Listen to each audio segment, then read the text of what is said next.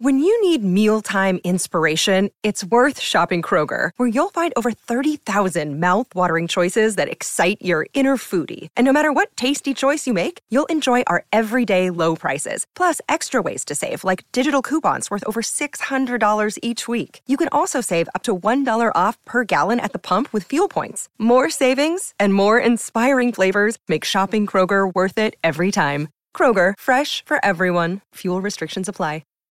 Have you ever wished that you had a direct line to your pediatrician to ask all the questions that constantly crop up while parenting? We sure have. That's why we launched the Bites of Health podcast. Every morning, we'll answer a commonly asked pediatric question in 5 minutes or less. You can tune in while you're making your second cup of coffee or from the school drop-off line. So be sure to tune in to Bites of Health, streaming now. Hello, welcome to Emotional Badass, where Moxie meets mindful. I'm Nikki Eisenhower, your host, life coach, and psychotherapist.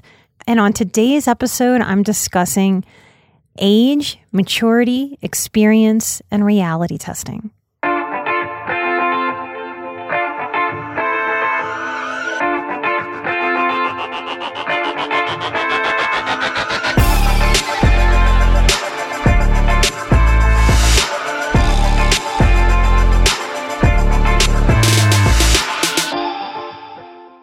The beauty of youth is that we see everything with completely fresh eyes and fewer biases, simply because we haven't yet experienced more. There is a beauty to a beginner's insight. It's fresh, it's untainted, it's idealized because we haven't yet learned that life truly isn't fair and that most ideals are fantasy and unavailable in reality. If you listen to some of my episodes intently and you feel the wheels struggling to crank in your head, that's normal. I felt that a lot, too, in my early awakening. I felt like old fixed ideas in my head had to crack and break loose to eventually make room for new ideas. And it was messy in there. It was as messy and dusty as a demolished bathroom getting ready for remodel. I remember reading The Power of Now, and I had to read it so slowly. I was thinking, what is wrong with me? Because I'd read 2 sentences and have to sit back and process. And reading was my thing, y'all. When I was tested in school, I was reading at a 10th grade level in 4th grade. And reading some of these self-development books in my late teens and early 20s absolutely fried my brain. When Chris first taught me to play my first real complex tabletop game a few years ago, I felt that same slow wheel turning. The wheels in there were rusty, and I had to really work to oil those wheels up to get them turning. Now I'm really great. I'm great at strategy games. But I couldn't even hold all the parts of the game in my consciousness at first. So if that is happening to you as you're getting into my show, or you're getting into your own therapeutic experience, or you're starting to read self-development books or spirituality things that are so different than how you were raised, that the wheels in your mind kind of don't know what to do with it yet, just keep allowing, keep marinating. You can re-listen to any episode that makes those wheels slow down and trust the process of an awakening. And that feel of the demolition of old ideas, allow that to be okay.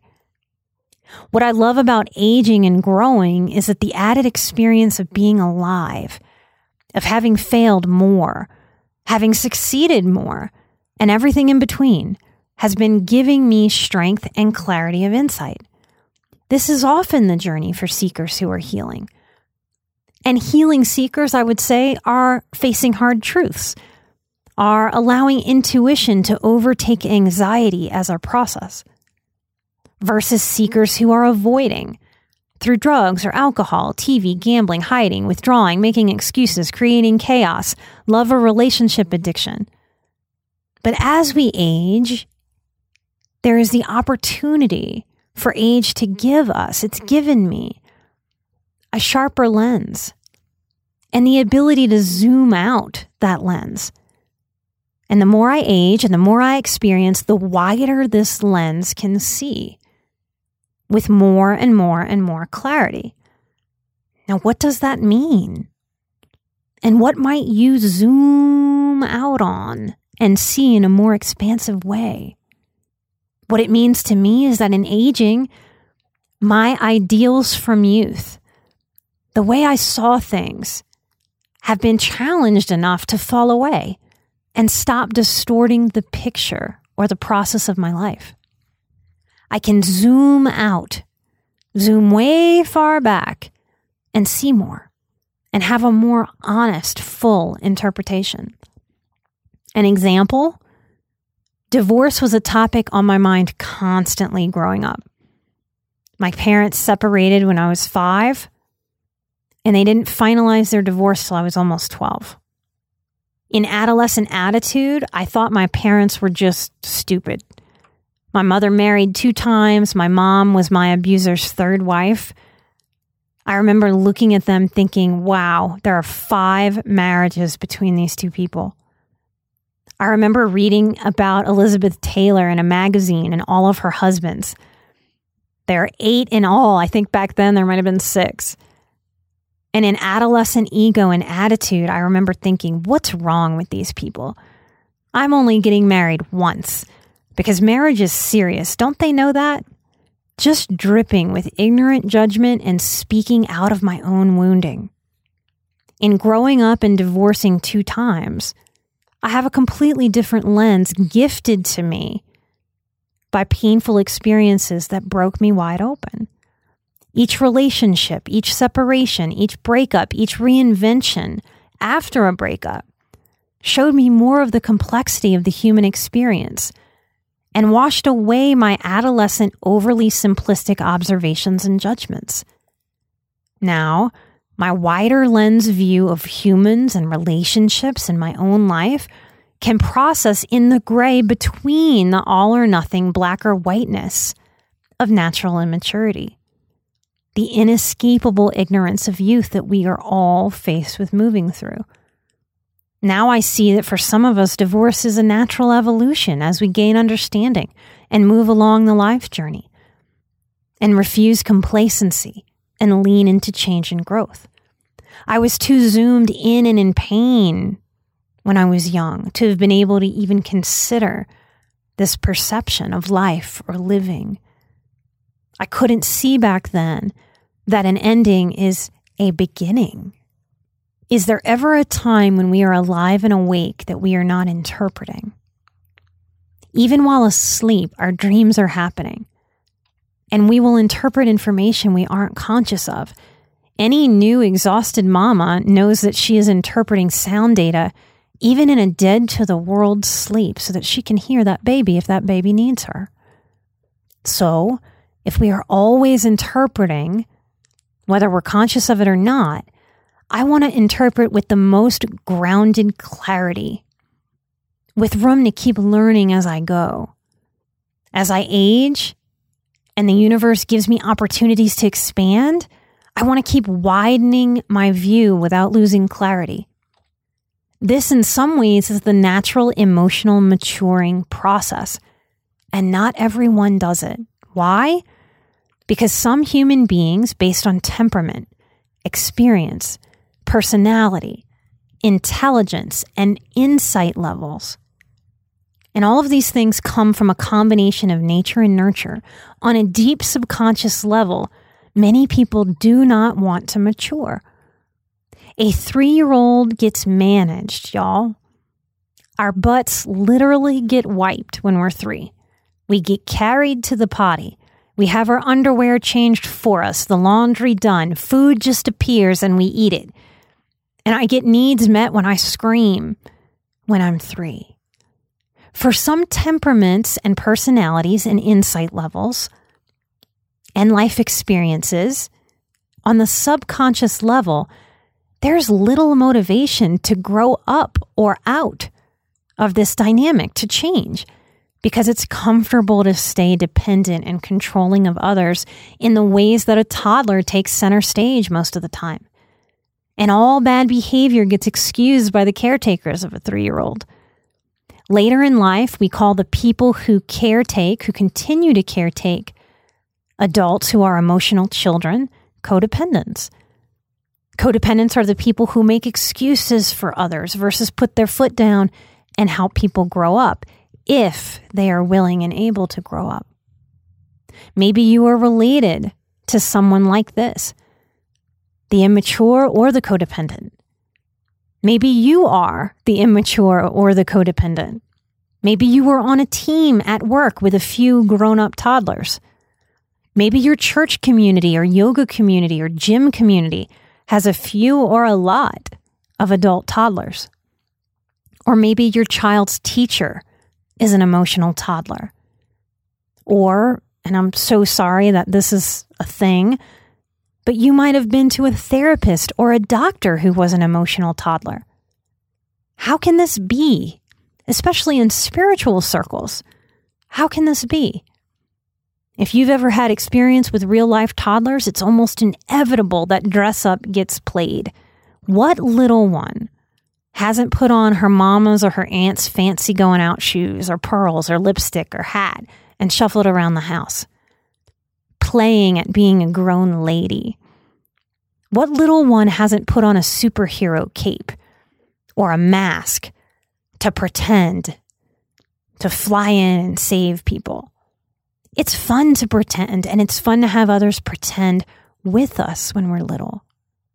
Some emotional children who have reached adult age also play dress up. Just like these children prance in shoes or show off their imaginary superhero skills with exuberance, so too do adults show up in church clothes, or doctors in lab coats, or spiritual yoga teachers in yoga pants. For these are just costumes for the immature adult. They're uniforms for the mature. This is different than the doubt we may experience with imposter syndrome. Toddlers do not doubt. Toddlers do not doubt their skills. In fact, they feel overly confident to climb on dangerous things and run towards the street or reach for a random animal that might bite them. Those of us who want to grow up and break the cycles, have a fulfilling life of peace and joy and healthy challenge, we can learn to notice, manage, and grow up our immature parts. We can grow up and manage our underdeveloped parts, or we can let go of the overdeveloped parts. We learn to show up for our inner children, to guide them out of any immaturity that lingers. And if you catch yourself wanting to tattle or rage, let's say in the grocery store because someone is in the 10 items or less line with 37 items, this is an invitation from the universe to reparent yourself right in that moment. To say to yourself, instead of to anyone else externally, yes, you are correct. That person is different than we are. We would not be in that line. But they decided to do so, and this is not our store, so it's not our business. Let them be. The same way we want them to let us be. These dysregulated, triggering, or highly upsetting moments that throw us are invitations to grow up with wholeness and fill in the voids created by not getting our emotional, mental, physical, spiritual, nutritional needs met. We have the opportunity to hold positive space for teaching important lessons to ourselves. Like we can validate. We can validate that I see you, you aren't crazy to ourselves. That person over there in the 10 items or less line, yes, that person is breaking the rules. In maturity, we validate the feeling for ourselves. The feeling is fine. It's the going into action from the feeling, because of the feeling, that can become problematic because we don't and can't control other people. And we need validation as a tribe. In psychology and counseling, we call this reality testing. And this is naturally inside of us. It's why, since the beginning of time, if any human being has ever seen anything remotely otherworldly, if anyone has ever thought that they saw an alien, one of the first thoughts we have as a human being is, oh my gosh, did you see that? Please tell me somebody saw that. Because we need a certain amount of witnessing for our sanity's sake. This is similar to why a prisoner in solitary confinement is at risk of losing reality because they can't bounce their reality off of another human being. This is in part why we as humans in our psychology can have a relationship to something like a higher power, a being we've never personally spoken to or seen with our eyeballs or touched with our fingers. But we have this ability to believe in something higher than ourselves. So if I become isolated, if I become contained, lost from other humans on an island, I can form relationship with trees. I can speak to my higher power, to nature, to the sun, to the moon. Our sanity, a lot of it, is in relationship, our relatability. And if our sanity is in relating, the other side of that coin is that our insanity can be in relating. That's why we are here healing. It's why we truly need grounded relationships to bounce our reality off of. And when those humans aren't available, a safe, responsible, mature, grounded, available, compassionate human being is not there for us to bounce our reality off of, especially when we're in fear, especially when we're in anxiety or a strong sense of lack, then we can connect with an animal. We can connect with the moon, with the stars. We can connect with a botanic, plant-like creature, or our spiritual creatures or entities or ways of being. One of the saddest things to me is when a well-intentioned parent does not possess the maturity to understand how delicate and important trust building is with their child. And it's about reality testing. I had a conflict with someone many years ago who's no longer in my life, not just because of this, because of many, many reasons. But I was on the phone with her, and her 8-year-old wandered into the room and asked for some ham. She gave him a piece of lunch meat ham and started giggling to me. "What's so funny?" I asked. "It's really turkey," she said. "Then why didn't you tell him it was turkey? I don't get it." She proceeded to tell me that the kids had called all lunch meat ham when they were really little, and it just stuck. And now she thinks it's pretty funny. And I didn't like that. I asked how she thought that would play out. What is the end game of that ham game? Because the more sensitive the child, the more likely that kid will ultimately be embarrassed. Because someone along the way of life is going to say, "What do you mean, man? This is turkey, not ham." And this child is going to feel confused, dumb, embarrassed, potentially made fun of. Who doesn't know what turkey or bologna are? You're so weird. What's wrong with you? And it damages a child's ability to trust that parent. And what do we say when that child comes to us and says, "Why didn't you tell me the truth?" And this is where we can't really get honest and say, "Because it's funny to see you get things wrong." That's not truthful or kind. And I imagine most people out there, if I asked them consciously, they're attempting to raise children to be truthful and kind. So I did not understand this way of parenting back then.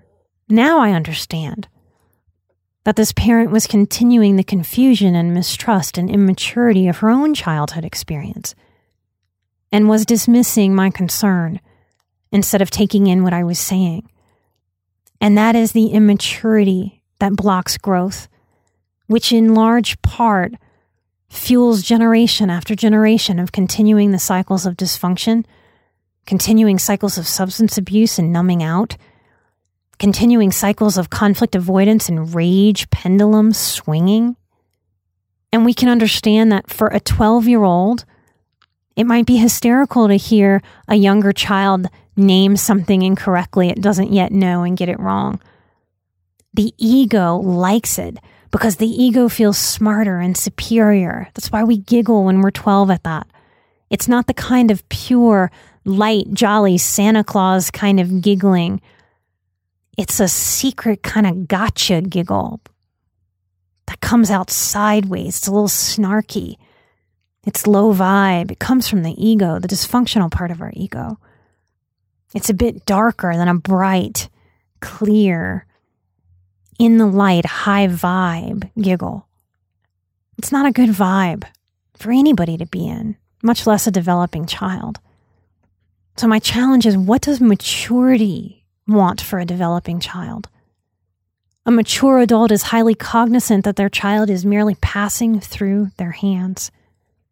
The parent never owns the child, rather is preparing the child to one day be on their own, a contributing member of society, practicing kindness, self-respect, gratitude, and helpfulness and balance. I so wanted to appear in that kitchen and crouch down and say to that child, "Honey, wait. Do you see how that meat looks whitish? That's turkey. Pinker meat is ham. Mom was playing a trick on you that she thought was funny, but I wanted you to know the real names. I want you to know that you can always ask me anything, and I will always tell you the truth. And if I don't know, I'll tell you, and we will try to find out together. If we cannot trust the reality that our parents present to us, what can we trust? Is this the root of constant anxiety in highly sensitive people? That we were born asking questions that were hard for the people around us to answer? Particularly hard for the people around us to answer if they were emotionally immature or stuck or regressed? What I do on the show is I validate the HSP survivor reality and experience, and it helps you to see yourself with more clarity. Common feedback for the show that comes in is that I answer questions you didn't know you had. I hope this kind of validation reconnects people with their natural curiosity, because I'm certain that every highly sensitive person is born with that natural, pure sense of curiosity, of wanting to know, of wanting to lift up the rocks and look underneath. And that you keep asking yourself, me, the world, interesting questions as life continues to give us the opportunities to heal, to fill in the voids of immaturity, to grow up for ourselves and the world, and to zoom out and to see more and more and more with greater ease and clarity. I want to invite you, if you get value out of the show, to come join our Patreon community. We have grown tremendously this year. We are getting closer and closer to that third goal. We will add a member to the team officially when we do that. We are looking forward to that. We have some big goals. COVID really pushed back some of our goals this year, as I'm sure it did to you. It blew some plans out of the water, took some pivoting. We have many exclusive episodes for you. I believe we are past 30 on the exclusive episodes that we have for you there on Patreon. As soon as you sign up and throw us $5, you get access to all of those episodes. If you join at the $10 level, you can join our monthly live stream Q&A webinars where you can ask me anything about yourself, your process, life, the human condition, me and my story. Anything goes. Ask away. If you want to come on there and just throw us $2, that's a level 2. If you want to be like a super fan of the show and you have the disposable income, we have a $20 level 2 where we show you some peeks behind the scenes. Part of what we do for our Patreon producers of the show is we give shout outs here on the public episodes. So I want to thank the people who help us get this show out every single week. Caitlin G, thank you. Cassie S, thank you, madam. Jodell T, Ash L, Christine F, Ariana M, Amber H, Helen T, Ashley A, initials NM. I want to thank Ashley J, Mitch R, Desiree, Jacqueline J, Charlotte, Deborah O, Catherine T, Linda T, Jamie L, Helene M, Chelsea D, Christy P, and Natalie Thank y'all for helping us grow. I will do some more shout outs next time. If you're interested in what we're growing there and the community that is building and building and building, come check us out at patreon.com/emotionalbadass. The next goal is for us to hit 250 people. As of today, we are at 211. Thank you to all of you who are helping us reach that goal. Light and love, and don't forget, I'm an emotional badass, you are an emotional badass, and together we are where Moxie meets mindful. Light and love. Bye-bye.